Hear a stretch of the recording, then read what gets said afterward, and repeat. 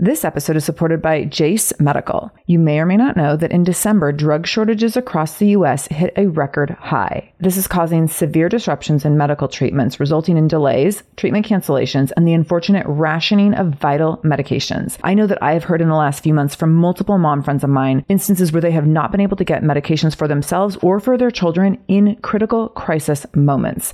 This is so scary. I know I've had friends with their kids having seasonal flu cold symptoms, struggling to breathe, and they're at urgent care and unable to get the antibiotics that they need because of these shortages.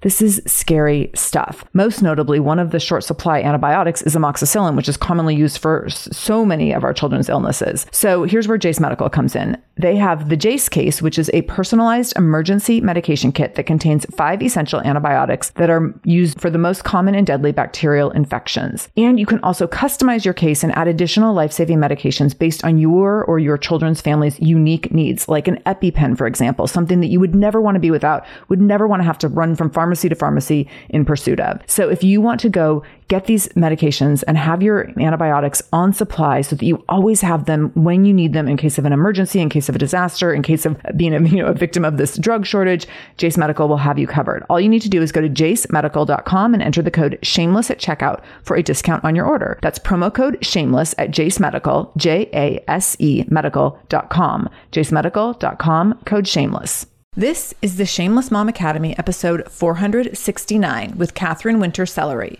Show notes for this episode, including any links mentioned in the episode, can be found by going to shamelessmom.com and clicking on episode 469. Welcome to the Shameless Mom Academy. I'm your host, Sarah Dean. I'm here to give you and other passionate, driven, unapologetic moms tools, resources, and a little bit of humor to help you lead more positive, powerful, and purposeful lives every damn day. One of the best things about the Shameless Mom Academy is our community, so be sure to join us in our free private Facebook group to connect with other shameless moms just like you. You can find us over at shamelessmom.com/Facebook. All right, let's dive into today's episode. Hello, shameless moms. Happy Monday. You get a treat today. You get an interview on a Monday. This has literally never happened in the history of Shameless Mom Academy. Never happened. So here we are, almost 500 episodes in, almost 5 years in, and we're going to do it. We're going to do an interview on a Monday. So actually, I'm going to do this a couple times in the next month or two because I just have an abundance of amazing interviews in the can, and I don't want to keep them in the vault where you don't get to have access to them. I want to be sharing them. I've just done so many interviews where I'm like, I want to get this one out as fast as possible. So we're releasing a few earlier than previously planned just to get goodies into your hands. So here we go. Just breaking the mold in 2020. I love it. I'm really excited about this conversation. I know that I learned a lot. My eyes were open to a lot of things, and I know yours will be too. So here we go. Katherine Winter-Sellery is the CEO of the Conscious Parenting Revolution and the co-creator of the Guidance Approach to Parenting, a program that applies conflict resolution skills to communicating more effectively with children and adults. Through her workshops, books, and her 3 TEDx talks, she has taught thousands of parents and educators, social workers, medical professionals, and anyone else needing to converse with 5-year-olds or 17-year-olds or even 85-year-olds in a half dozen countries and cultures to minimize misunderstandings and meltdowns and communicate with more collaboration, cooperation, and consideration. Her methods positively influence relationships for generations. She created and chaired the 2019 National Summit on Mental Health and Mental Fitness, a conference on the intersection of science, medicine, faith, and politics and their impacts on the mental wellness that culminated in the nation's largest ever group meditation.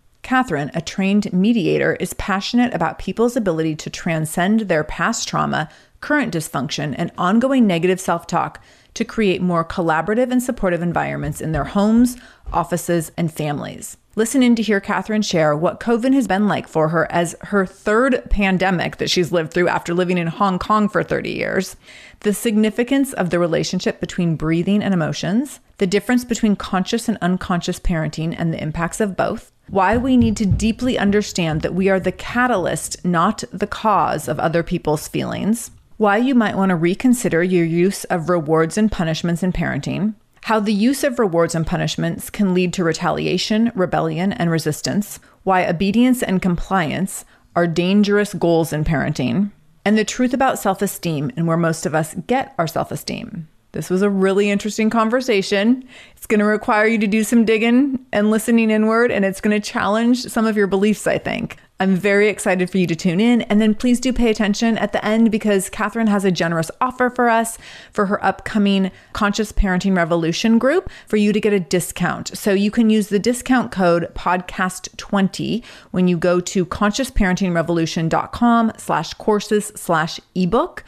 And that will all be linked up in the show notes as well. But I just wanted to get that on your radar now, that you can use that discount code podcast20 if you find that this conversation just lights you up and you want more and you're definitely ready to dig in. You'll want to take advantage of that as well. So with all that said, let's welcome Katherine to the Shameless Mom Academy.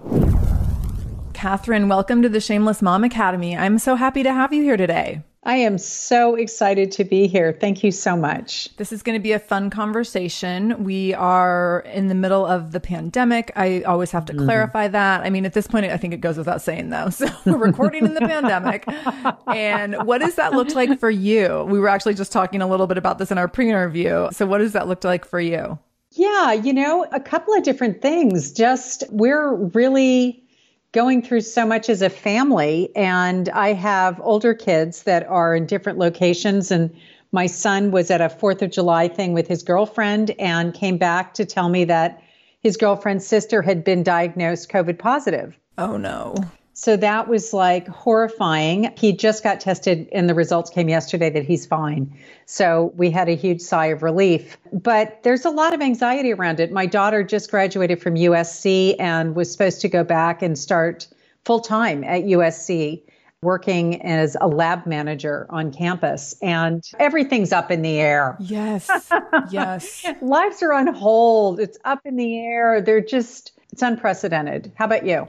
All of the above. I mean, my child is 7, so, I can't relate to the university level of things, but the uncertainty, very relatable. Yeah. And like the fatigue around the uncertainty is getting to me. Like, I actually just put up a post yesterday on Facebook saying, I feel like I've been pretty good at giving myself pep talks. Like, you can do it. You can keep going. It's just a few more weeks. And now I'm like, we're looking at a year. Like, we are well beyond like anything being a few weeks at any point. Yeah, I know. So there's a relentlessness to it that is, I think, starting to get to everyone for sure. Yeah, I completely agree. It's that fact that we just don't know when it's ever going to end. Yeah. I also have a lot of growing curiosity around, like, how will this look in 10 years? Like, how will we look back on this time? What will have come of it? I thought by now we would already know some of that. And I feel like, because I thought we would have a little more closure at this point. So I think that it's going to be really interesting. I'm very curious about I think there's going to be a lot of things. I'm a sociology major. So as a sociology major and like the study of human behavior and all that, I'm like, there's going to be some really interesting things that come out of this time. So when I try to think positively, I'm like, I'm just curious to see what all of that is. So that'll be very interesting. Yeah, it really will. And, we were talking earlier, and I've spent the last 30 years in Hong Kong. Which is amazing. Yeah, this is our third pandemic. So, I think the other two didn't really hit the United States as much. So SARS and the bird flu came prior to COVID. So this for me is my third go round. And the other two died out so much more quickly. Yeah. This is the difference between, pandemic 1, 2, and 3. Mm-hmm. And because this is for the Far East, not the first go round, there was instantly more immediate, individual, self-directed response that had nothing to do with anybody telling them to do anything. People just knew how to take better care of themselves. They just instantly put their face masks on. They instantly started to implement sort of social distancing and washing your hands. And I mean, all of the stuff that we're learning now, the learning curve, of course, is different if you've been through it before. Mm-hmm. As a result, I think there's been a better response. I know Hong Kong's in what they call the third wave right now. And so it's going back to much different situation. I was on a call I'm running a course right now, and a lot of the folks in the course are in Hong Kong. I was on a call with them earlier this morning, and a lot of the people have small kids at home again. So they're starting to do what's been going on here forever. Yeah. So interesting. And I haven't spoken with anyone else who's been through these other two pandemics in that way. And that's such an interesting perspective. And I'm curious if did you have a little bit of a sense around like, oh, I know what's coming, like when this all started, where the rest of us were like, oh, it's just for 2 weeks. Yeah. Well, I mean, we were actually back in Hong Kong for Christmas. So we were there. And we were actually up in Shanghai at an event. My husband has an office there. So I was right all over the place. I mean, it was pretty hilarious. And we were leaving Hong Kong in February because we thought we wouldn't be able to get out. The airlines had started shutting the flights off. Like most of the airlines weren't flying anymore. United certainly wasn't flying into Hong Kong anymore. Continental stopped all their flights. Cathay Pacific was pretty much one of the only carriers. So we were like, okay, if we don't go now, we may not have the opportunity to go. So we left and came to the US thinking that we were getting ahead of the pandemic. Well, little did we have any idea, honestly, that it would come and turn into what it has in America. I mean, it kind of breaks my heart, to be honest. Oh my gosh. Yeah, just kind of breaks my heart. Yeah, I don't blame you. And you've had this worldview to see how other countries and leaders have handled things. So yeah, absolutely. Oh my goodness. So, I mean, anybody out there whose lives have been touched by this, just heartfelt, just, oh gosh, there's no way to say it in words, right? Right. So I'm going to lighten things a little bit. So we get to do both. This is the year of paradoxes. Like things are light or are heavy and can be light. So we get to. Yes. Yeah. So tell us a little bit more about the dynamics of your personal and professional life beyond your bio and what you're most excited about right now. Yeah. So personal, professional life and beyond the bio. Well, I run a conscious parenting revolution. I've been doing that for about, 20 years, more or less. And I have had the great pleasure to just watch my own skills develop and what I'm able to offer community in terms of being present and being able to support their families in creating ecosystems where children can thrive. And a lot of that has to do with creating ecosystems within parents themselves so that they can thrive. Oh my gosh. I want to know more tell me about the ecosystem that you speak of. Tell me about an ecosystem. Yeah, I want to know more. So a lot of it is, creating bandwidth, right? You would know that. Yeah. And interestingly, I was where this segues between the personal and all the rest of it. For me, the big, transition has been from having run workshops in person for decades and transitioning to the online platform, which is something that I guess the whole world is doing right now. Mm-hmm. And I'm in Los Angeles and had started filming back in October so that I could bring my work into this arena. And I was actually doing some filming yesterday, and I brought someone who's in the area that was actually my meditation teacher and teaches breathwork and meditation. And it was so beautiful to sit with her and 6 feet apart and do our social distance filming and to listen and remember the connection between the breath and our emotions. Mm-hmm. And that we know when we're feeling certain things, actually, if we're aware of ourselves, our rhythm of our breath changes depending on what we're experiencing inside. Mm. So when we're experiencing some kind of anxiety or anger or happiness or sadness, all of these have a different breathing pattern. Have you noticed that? I mean, I wouldn't say I've explicitly noticed it, but that makes a lot of sense. And it's interesting. I catch myself sometimes when I am working and I'm really focused and I'm nervous or anxious about something, I will catch myself getting like cramps in my ribs. And I have started to think that it is because I am really hunched over, clenching through my core and not breathing deep enough breaths. And so my guess is that I'm like doing this like shallow nervous breathing and like just working through uncomfortable emotions or trying to do things as quickly as possible. And it's like a combination of emotion and then like, probably bad posture. Mm-hmm. But I've noticed this not routinely, but a few times recently. Yeah. Where I'm like, oh my gosh, I think when I get anxious and I'm like working frantically, that I like stop breathing all the way. Yeah. So interesting that is something you've become aware of recently, and that we're in this conversation, because actually how you're feeling has a lot to do with just the simplicity of your breathing. And you can change your state of mind by breathing. And there's so much work that's been done in the world of breath work and the connection between state of mind and consciousness. And whether we're actually breathing has so much to do with the brain chemistry, the oxygen in the brain. And this is the joy of this, is just bringing it up, is that we don't have to go out. We don't have to go find anybody. We don't have to take a pill. We don't have to fill a prescription. We can change how we're feeling. And that, of course, changes our behavior and our responses and all the rest of it down the line. But it starts with us. And this is something that's so simple for us to be able to just bring into our daily life right now on this phone call and to create impact in our home. Oh my gosh, this is so interesting and timely. I feel like everyone listening probably just started taking deeper breaths. I'm going to take a deeper breath. I'm going to slow it down a little bit. Yeah, right. I mean, and I just want to say, I'll just do a little short exercise if that's okay. Yeah. Yeah. So just if everybody on this, podcast just takes a minute to just tune in and literally take a breath.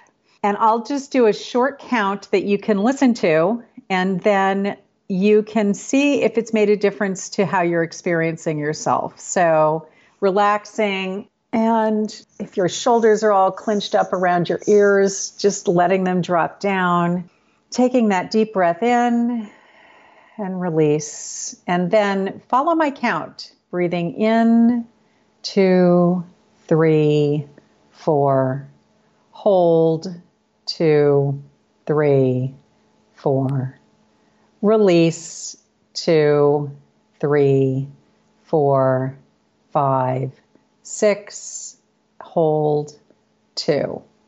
And if you just come back here, experience your experience, and sense if that just made a difference to how you're being right now. I feel like people listening are going to want to rewind that and listen to it like 30 more times. And there's the beauty, right? Just a little simple breathing in, holding, releasing, and a shift happens inside.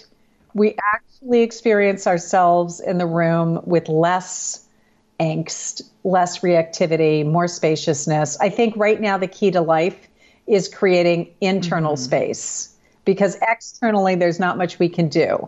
We're pretty much stuck in our homes and we can't manipulate the outside space that much, but we can do something about the internal space. And therein lies the key. Yes.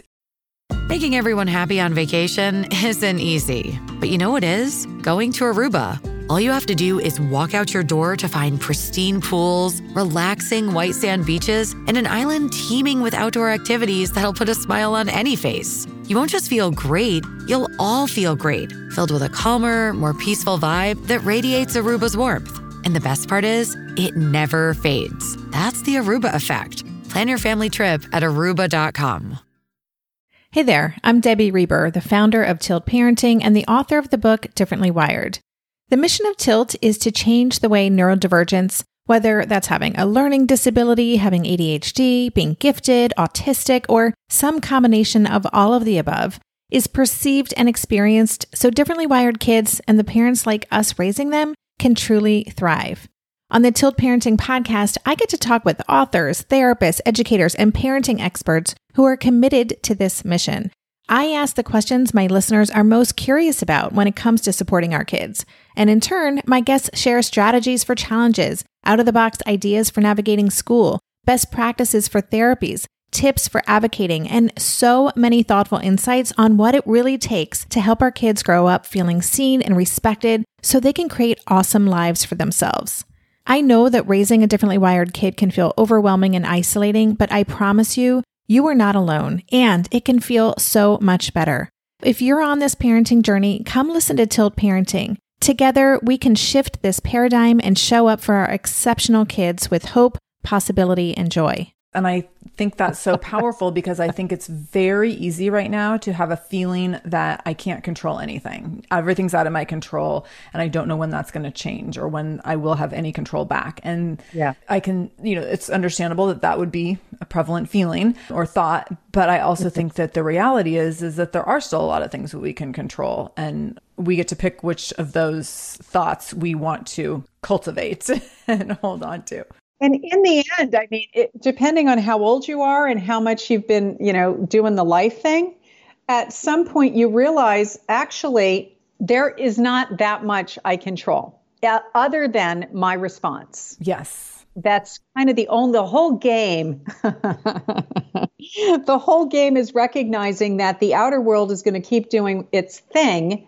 And to a certain extent, I can impact what's coming down the road, but pretty much it's all out of my hands. The COVID thing, I mean, whatever, it's all out of my hands. And I get to just be experiencing it and having some, if you want to talk control, I have the choice. I like to call it choice. I have the choice about how I'm going to be in it. I love that. And that has to do with how I'm managing my own nervous system, how I'm supporting my nervous system, how therefore I get to regulate my emotions on the basis of the fact that my nervous system is being nurtured. Everything, has such an interrelationship to everything else. Yes, yes. Oh my goodness. So good. Okay, I want you to tell us, I want to dig into the conscious parenting revolution. And I know that for you, this started being raised in unconscious parenting. Totally. Can you talk about what that looked like for you? What does it mean to be raised in circumstances with unconscious parenting? What did that look like for you? Yeah, I'm going to say when I was being raised by unconscious parents, I didn't realize it. Nobody really knows that, right? As young children, we just are all doing the best we can, including our parents. And it wasn't until really, just the journey of my life, trying to make sense of the feelings inside and the torture to a certain extent of trying to please other people or be in, let's say, in a way, the game is set up for us if we have been raised in an environment where we're made to feel that we make other people feel. So if we're raised in an environment where it's sort of like we've been duped into believing that someone else's happiness is determined by what I do, and then you try to, twist yourself into pretzels, making other people happy, and no matter what you do, somehow that can't happen because ultimately only that person can choose to be happy or not. No one else is responsible for anyone else's feelings. That's a revelation because the words that most of us have grown up in and often we hear in society at large are, when you did that, you made me feel. Mm-hmm. So whenever that construct comes up, when you did that, I feel such and such, it's like, oh my gosh, am I responsible for all these people's feelings? I mean, really, do I have that much power? Of course not. No. But until we emerge from the land of unconsciousness into the land of awareness and awakening, do we realize that, oh my goodness gracious, we are the catalyst, but not the cause of other people's feelings. And this external world and the relationship and dynamic that it has on my internal environment is so very individual. So there's so much awareness, of course, that comes once we begin to emerge and awaken to some of the truths. And so, living in families where these sorts of lies are told is incredibly painful. And awakening to the truth of no one makes me feel and no one has the power to change my mind. And therefore, I don't make my children feel and I can't make them change their mind or their behavior. They can choose to.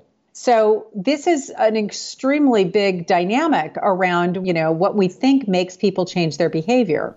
Yeah. Oh my gosh. I feel like this is so interesting because this is very eye-opening and also so relevant right now. Yeah, it really Especially, is. As we mentioned before, like when you're feeling really out of control. And I think when we're feeling out of control around like really big things, I do have a sense for myself and for other parents, especially with younger kids, that we feel like, okay, what I can control and manage and micromanage is like these little things in the household that can like, maybe that will bring me some peace or ease or whatever. So this is eye-opening too. Yeah. I love we are the catalyst, not the cause. Like that's totally super impactful. Yeah, but that is, and to really live into that and know the reality of that. Because, I would talk to my kids about whenever they would say, so-and-so made me so mad. I'd be like, let's think that through. Let's really unpack that. What's going on in you that makes you think someone else is making you feel, that they have that remote control over your feeling realm. And I mean, we just unpacked it and unpacked it and unpacked it until I would hear my kids with their friends over having the same conversation. Like sitting at the kitchen table, like really thrashing it out because the concept of other people don't make me feel is so foreign and the blame is so entrenched. To really get on the other side of it, I believe takes this kind of like conversation happening day in, day out with your kids. And then you're going to hear them having it with their friends. And this is how we crack through that level of unconsciousness. So, I feel like I grew up with unconscious parenting. To be honest, I don't think anybody really grew up with conscious parents. Yeah. And so when we're talking about the conscious parenting revolution, how do we start? Yeah. How do we start? Yeah. Like, what's the first step? Yeah. Yeah. Like, where do we start developing family systems around this? Well, the first thing I teach people is stop using rewards and punishments.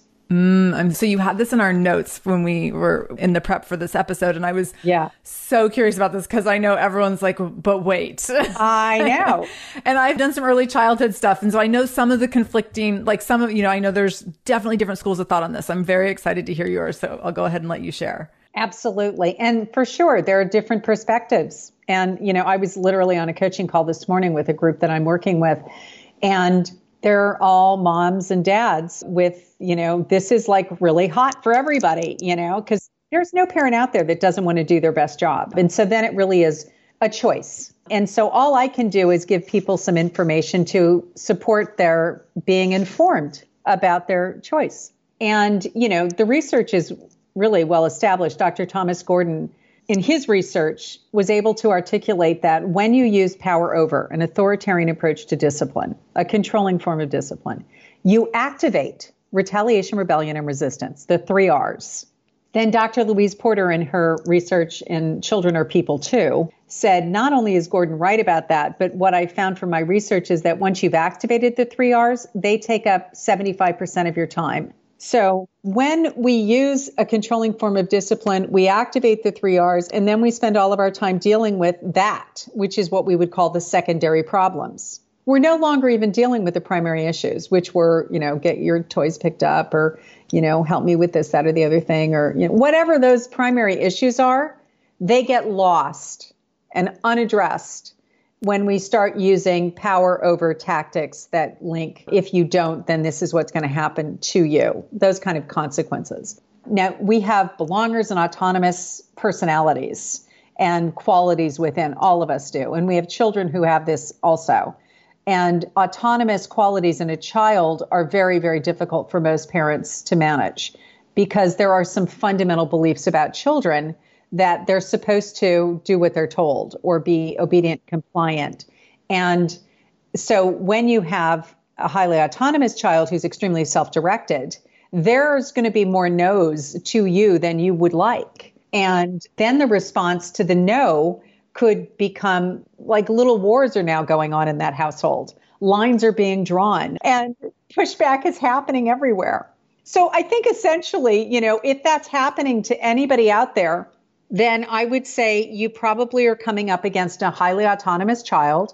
Some of these kids are called ODD, oppositional defiant. And whenever I hear ODD as a diagnosis, I'm like, I wonder if you just have a highly autonomous child whose needs for autonomy are being trampled over because they're being perceived as disrespectful. And so the labeling and the judgment then gets in the way, of course, of connection. All of these things get in the way of connection. So if I give you a different paradigm, the paradigm is that behavior is a reflection of whether someone's needs are being met. And you can see when needs are met, how that shows up in behavior, everything's kind of great. And you can see, little guy's needs are met. Isn't that great? Maybe I hadn't thought of it that way, but you can see the behavior reflects that there's a lot of harmony in the child.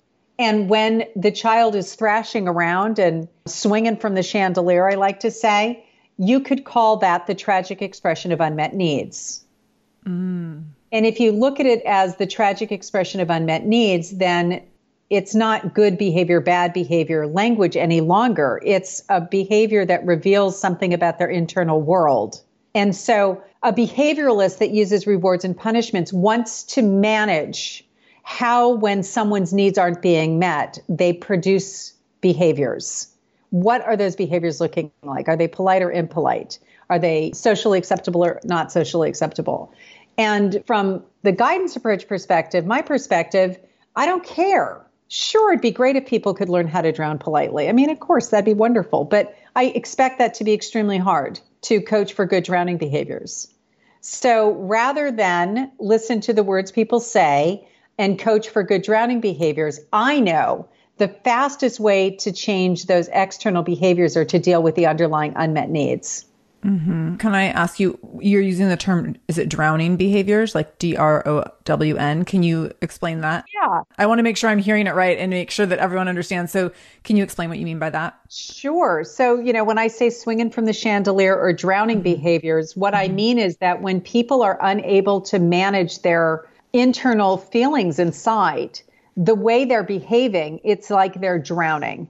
They're drowning in the emotions. This is not the time for swimming lessons, by the way. This is the time to apply CPR, get the lifeguard, pull them out, support them, help them regulate their emotions by holding them, soothing them, connecting with them, understanding the world from their eyes, connecting with them by being able to say back to them what you're guessing is their perspective of the world at that moment. Right. So this is a very different approach than criticizing them or, punishing them for not being able to do all of that work internally. Or trying to reward them. I'm imagining like trying to talk them out of drowning by rewarding them. Like, if you can just stop crying, then I'll give you this thing. Or if you can just stop this certain behavior, a certain thing, or for 2 days in a row, or for, whatever the thing is. But yeah, rather than looking at what need is not being met. Precisely. And, I think that some children learn, Mom, Dad can only accept me if I'm always the good girl or the good boy, if I only ever show them the face that they want to see. That was certainly part of the unconscious parenting environment I grew up in, was that the only face that was really acceptable was the happy face. So it really didn't matter if there was, like a ton of unhappy inside. Just don't show it. Just don't show it. And so when you get that disconnected from yourself, you're trained. You grew up in an environment that trains you not to show how you're feeling inside, because somehow my showing how I'm feeling inside hurts someone else. And now we're back to the original lie that I make other people feel. So this separation and individuation is what I love to call this, right? This is the Alice Miller part of my life who changed my perspective. If you're not familiar with her, I would go get everything she ever wrote and just start, yummy, yummy, yummy. So Alice Miller understood that parents who had been cathected their young. And what does it mean to be cathected? To be cathected is, and by the way, one of my TED Talks is about this very subject. We will link to your TED Talks in the show notes for sure. Yeah. So, if you want to really go for a deep dive in this, but, the quick sort of comment is that when your needs to be seen and acknowledged from your perspective were not met as a child, where you weren't mirrored, where the parent wasn't able to say back to you, hey, seems like you're really upset. That doesn't happen. Instead, what the child hears is, you behave, stop it right now. So it's like there's this great big divide about the parent focusing on their experience of the child's drowning instead of focusing on, oh my gosh, my child's drowning. I need to support them. So it's that understanding within yourself of, oh my goodness, of course it's not fun to have someone thrashing around in the middle of the grocery store or saying things in loud voices or, arguing with me or whatever it may be. Yes, of course not. And it's not about you. It's actually about them. It's about them revealing that they're struggling to hear your no. Maybe that's it. And so connecting with them around that. Hey, I can see this is really hard for you. Hearing my no is really upsetting you. Yes, it's upsetting. I get it. It's so hard not to have control over access to things that you'd like to buy and that you're dependent on me. Yes. Now you're just connecting with what's going on for them and supporting them. You're not necessarily changing your mind, although it may end up with you being more interested to also hear their side. That's the beauty of powerful communication, is that it's deeply hearing the other person's perspective, not just trying to get them to stop having it. Right. Feel like you're the martyr in your family? You're not alone. Hey, this is Joanne. And Bree. And we're from the No Guilt Mom podcast. Bree, we talk to a lot of moms. Yeah, we sure do. And if you're a mom who has a to-do list that is so massive that you get overwhelmed and you shut down, or if you've fallen into the habit of doing everything for everyone and don't know how to change it, we can help you become a no-guilt mom. we're going to take you from family martyr to family model. That's role model, so that you role model the behavior that you want to see out of your kids. You're going to go from being tired and overwhelmed to energized and guilt-free. Every week, you'll get actionable strategies that you can implement right away from the experts that we interview and from us. We also have a whole lot of fun, so check out the No Guilt Mom podcast everywhere you listen to your favorite shows. When it comes to raising kids, there's so much to consider. Things like, what do we feed them? When do we feed them? How do they sleep? What does it look like to raise kind kids? How does their nervous system work? How do I keep myself calm? What are my triggers? There's so much that comes into play, and we are distilling all of that information for you at Voices of Your Village podcast, where we bring experts in the field of early childhood and education and psychology and across the board so that you don't have to comb the internet for information. You get to show up and hang out and have shame-free, judgment-free conversations and insights into what it looks like to raise kind, empathetic, emotionally intelligent humans. I'm Alyssa Blask Campbell. I have a master's degree in early childhood education. I'm a mom of 2, and I am walking this journey right alongside you doing this work. Come hang out with me at Voices of Your Village, and we can dive into real conversations with actionable tips. It would be easier if we could just have them make them stop having him. But yeah, that doesn't lead to any greater good in any relationship. Yeah, I talk about using a remote control, and that's what I think of as rewards and punishments. It's like using a remote control. Like if I imagine I can just give this or take this away, I'll push that button, that it will evoke out of the other a change. Just like they're a television set, I should be able to change the channel and get them to move to a different channel by pushing this button. But we don't have children that are appliances that we can just push buttons and get different channels. And if we push buttons and get different channels, then I would really want to ponder what the underlying dynamic is and why you're getting the change you're getting. Marshall Rosenberg said, to really assess the limitations of punishment, we have to ask 2 questions, not just one. One is, do I want to change in behavior? Am I getting the change in behavior? Okay, I'm getting the change. 2 is, why am I getting the change? Is it coming from within them that they've understood my side and they're doing it out of consideration for me? Or are they doing it because they're afraid of me? Usually it's the latter. So then we get back to, what do you want to be as the cornerstone of your dynamic and relationship around change, right? There's all this work around change management, if you want to go into the corporate world. So what creates changes in organisms and then systems? Well, same thing in families. I think everyone really wants to have harmony and ease, support, and a sense of intrinsically motivated children who are coming from within their heart to contribute and make, whatever their contribution is going to be that day from their heart. when we use rewards and punishments, we get in the way of what is a normal, natural need to contribute. We complicate it. That makes a lot of sense.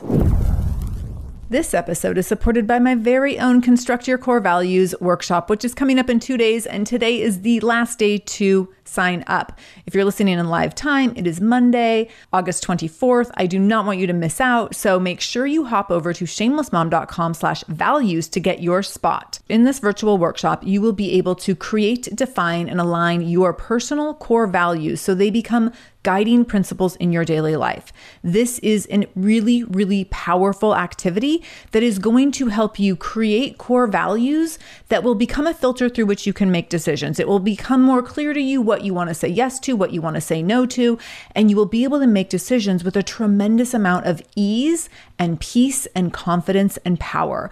And this makes all the difference. If you are feeling heavy and overwhelmed and exhausted and so conflicted over the constant decision making as we shift and pivot every freaking day in this pandemic and in this current state of our world, this activity, this workshop, and collaborating with other shameless moms during the workshop is going to be so helpful and so supportive of your process of learning to use your core values to make decisions more easily. So again, if you are looking for that ease and peace and confidence and power in decision making, to have more clarity around who you are, what you stand for, who you are becoming, this is for you. Go to shamelessmom.com/values to get signed up.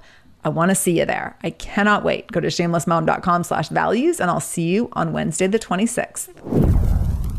So if we are kind of waking up to like, oh, holy cow, I've been using rewards and punishments and I've been trying to just get obedience and compliance and I've done it all wrong. Like, what are some next steps? What are some things? How do we start to make a shift and create space for, I think a lot of it sounds like having conversations in new ways. Yeah, I think you've got it. It really is about, you have a default operating system. We all have a default operating system. And to a certain degree, it was created within us before we had differentiated consciousness, right? So sort of 0 to 5 in undifferentiated consciousness land. That's where a lot of our fundamental default system is actually implanted. And as we go through into the older years of our life, we also begin to get ideas about, again, not really consciously, there are all these spells that we're under about what gives us more ease in our family system. And everybody responds to family systems differently. Like, I really was always the pleaser. I really wanted to make my mom and dad happy.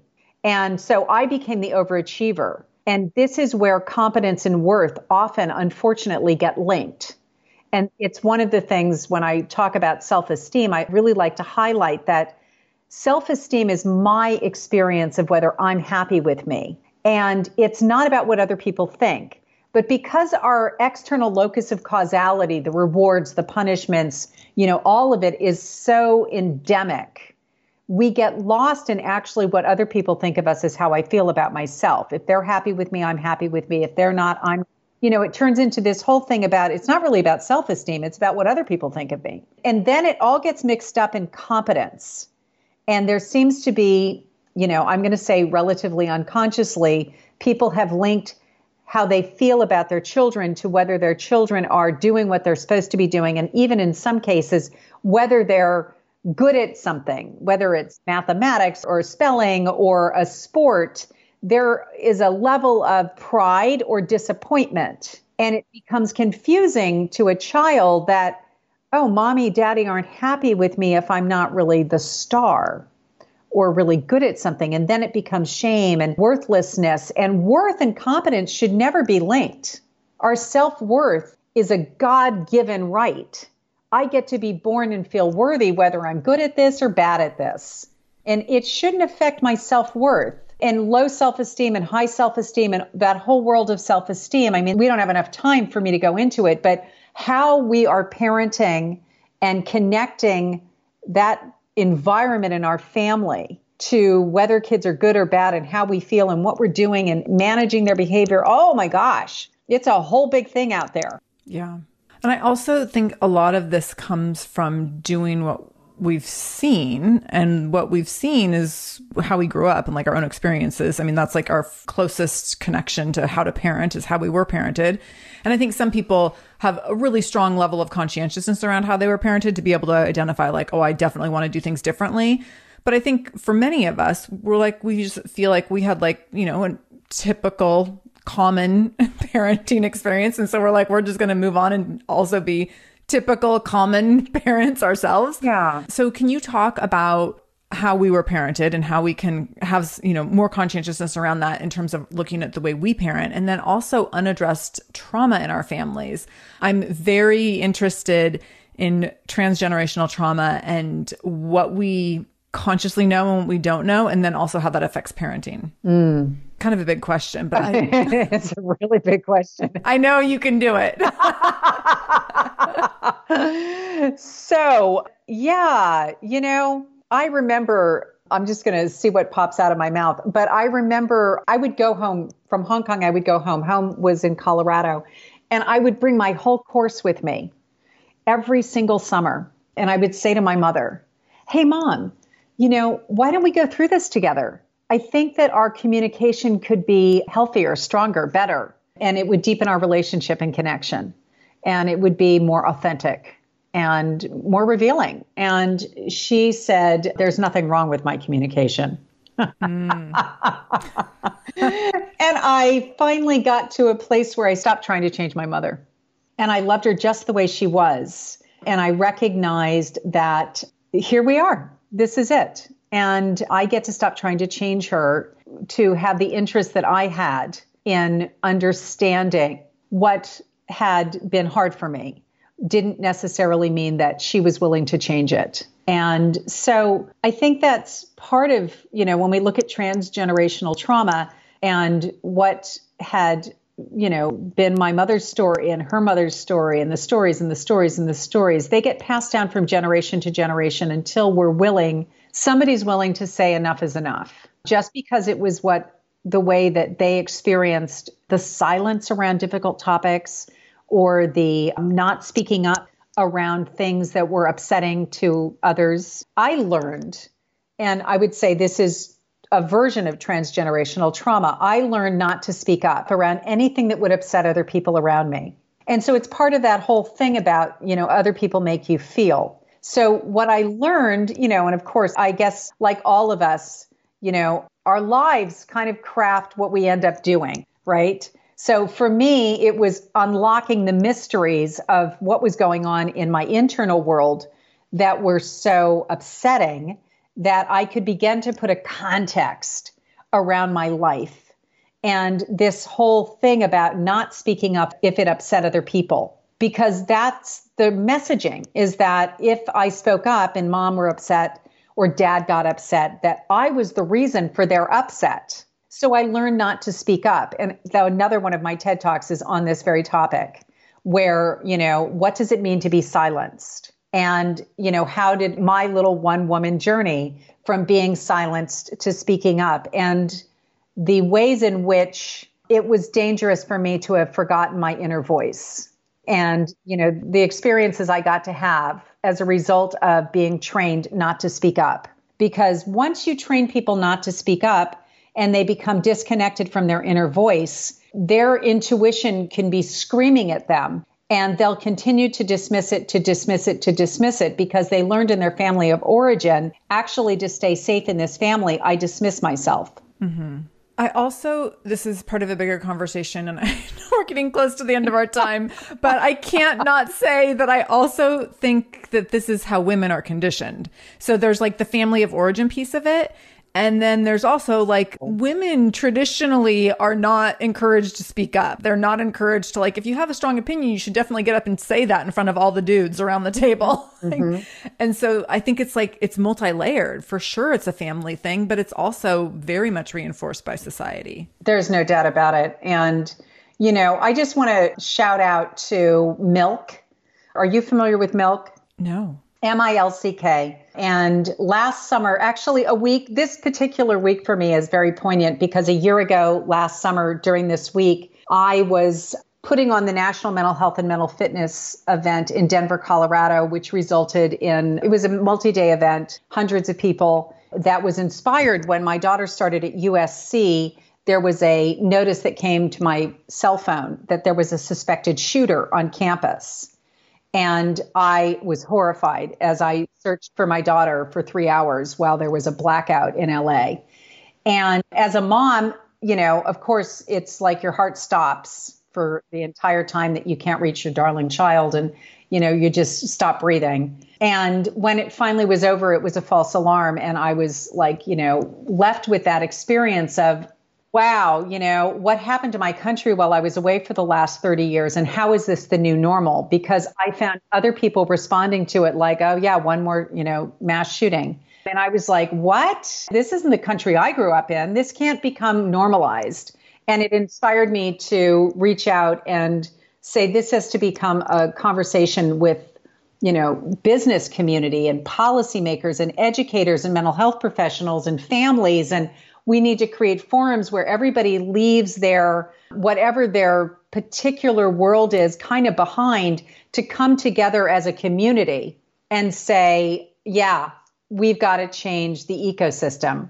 So that was the event last summer. I actually came to USC and said, I want to bring this here. Will you work with me? And they said, yes, let's do it together. So our plan was to be doing that now. And obviously the world, I didn't know between last summer and this summer and the things that were going to unfold, right? It was not in the cards. And yet here we are. So I bring it up because as I was meditating on, you know, because we did this beautiful event in the park, and who do I resonate with? Who is the right person that would be the perfect performer for my stage? And I remembered Milk, and she was the voice of the women's movement. And she's the one who sang, "You Can't Keep Me Quiet Anymore." And it went viral. And so I would just send all of you to look her up and listen to that song, because it really is, as you say, it's way beyond our family cultures. But our family cultures, of course, are within the societal norms. And, you know, we as women are finding our voice. And we are deciding, you know, the Me Too movement, and I mean, just all of it. And there is an awakening that we get to honor ourselves, and we get to tune into our inner voices, and we get to speak from that place, because that part of us, I want to call that the sacred part inside of us, it will always guide us. And not allowing, I mean, and I say this understanding that there are family systems where it is safer for you not to speak up. And that's also important to understand, that speaking up could cost you, you know, depending on the system, the family system and the danger in the family system, it could cost you your life. So, you know, we have to know, and we have to be also cognizant that, yes, there's also something keeping us safe when we don't speak up, because we know that the price we'll pay for speaking up is huge. And so we need to create the conditions in which we can leave any unsafe family system, so we can speak our voice. And we need to support each other, not just as women, but as human beings, to create the conditions in which everyone's voice matters. And that's where I circle back to children are people too. And obviously it's a personal mission for me that we create the conditions that we begin to look at our children as having a perspective. And their no to you is a yes to something inside of themselves. And we can shift the conversation if we shift to wondering about what that is in them and connecting with that before we get into trying to change their behavior and turn their no into a yes. Marshall Rosenberg said, unless your children learn they can say no to you, then they can't say yes to you. And so we need them to know they can say no to us, so that their no's and their yeses are authentic, and that both are coming from their heart. One is not they're not just saying yes because they know you can't handle their no. Oh my goodness. So good. Okay. I feel like we all have had a million ahas listening to this. I know I've definitely had a few, and I'm sure my listeners have as well. I'm so grateful for our time together. Can you tell people how you work with families and moms, and where they can connect with you and get all the goodies? Totally. So consciousparentingrevolution.com is my website. And I know it'll be in your show notes as well. Yes, we'll put everything in the show notes for sure. And I do group work, and I'm doing it online. So it's the Conscious Parenting Revolution's 90-day parenting reset. And I'm in a 90-day right now. And then I start another one on September 28th. And I'll offer, of course, a discount to your community. So podcast 20 will be in your show notes so people can actually get the discount. And it's a 90-day reset where, we're talking about how do I change that default system? Well, this is how. I don't actually think doing it in isolation is even possible, frankly, because it's such a big, like we're turning the Titanic from one sort of underlying approach to everything to a new one. And as you said, we've said, society doesn't support this perspective. It's starting to. And how do we maneuver with an internal locus of causality rather than the external locus of causality? So, come join the revolution, get into my Parenting Reset program. And I've got tons of blogs. I've got a free ebook. And I would love to, to take this community down the road. Oh my gosh, I love it. So we will have everything linked up in the show notes. We'll link to we have the 7 strategies to keep your relationships with your kids from hitting the boiling point. So that's, I believe, the ebook. We'll have that linked up. We'll have the course with the podcast 20 link or code linked up. And then you said that starts on September 28th. Is that right? It does. Yeah. Okay. We'll have that linked up, and then where to find you on social media, get your website, all that good stuff. So if people go to shamelessmom.com, click on the episode with Katherine Winter-Sellery, then they can find all the goodies. So my last question for you is, how are you currently showing up as a shameless mom?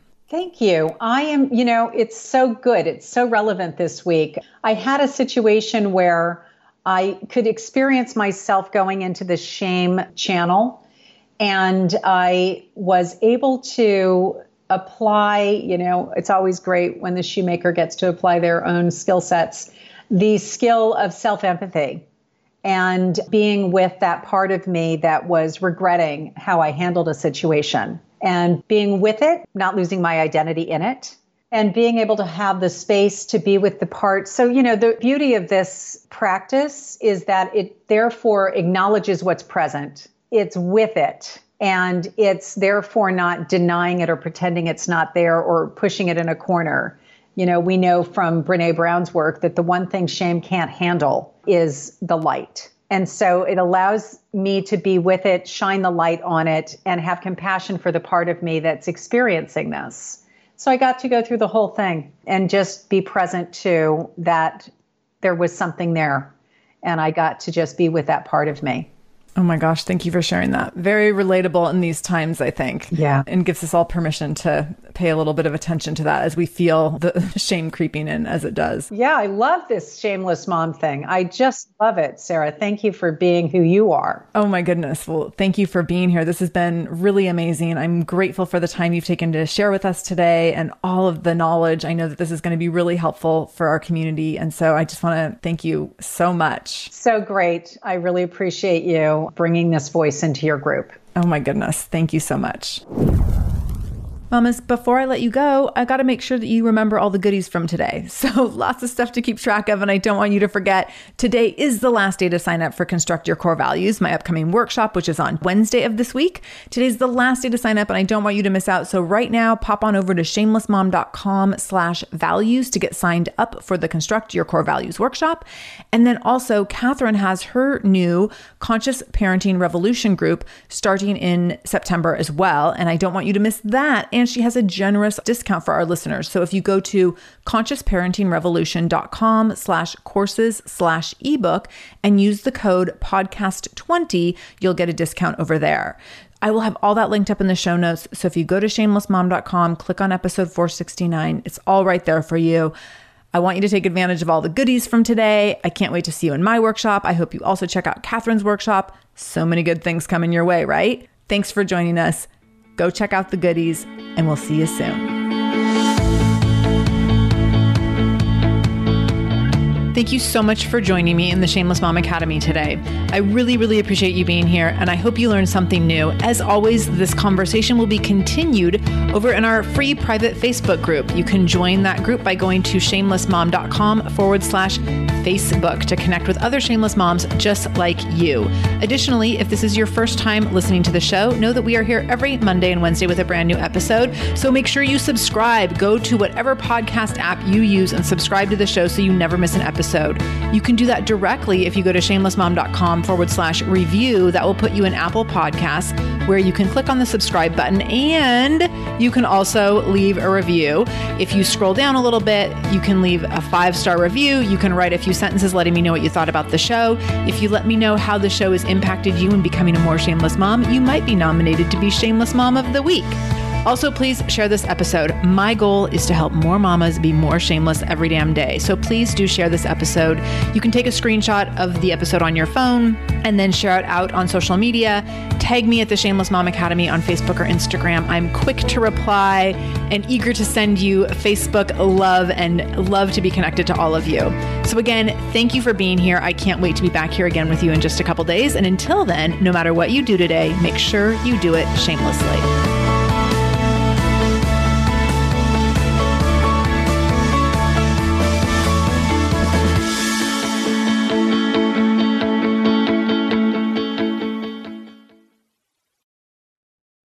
Are you overwhelmed by the things that get in the way of you doing what you want to do? Are you looking for ways to simplify life to better align with your values? Do you want to create space in your schedule so you have room for more of the good stuff? Play, joy, relationships, gratitude, and more? If you answered yes to any of these questions, I invite you to check out Edit Your Life, a podcast to help you edit the unnecessary from your life so you have more room to enjoy the awesome. Through episodes with me, Christine Coe, and a range of super smart, compassionate, and thoughtful guests, you'll come away with big picture insights and practical ways to declutter your home, schedule, and mental space without getting bogged down by perfection. I have always believed that small moments and actions matter tremendously. My goal is to help you find agency and space in your life through doable baby steps that will leave you feeling accomplished instead of overwhelmed. Check out Edit Your Life wherever you enjoy your podcasts.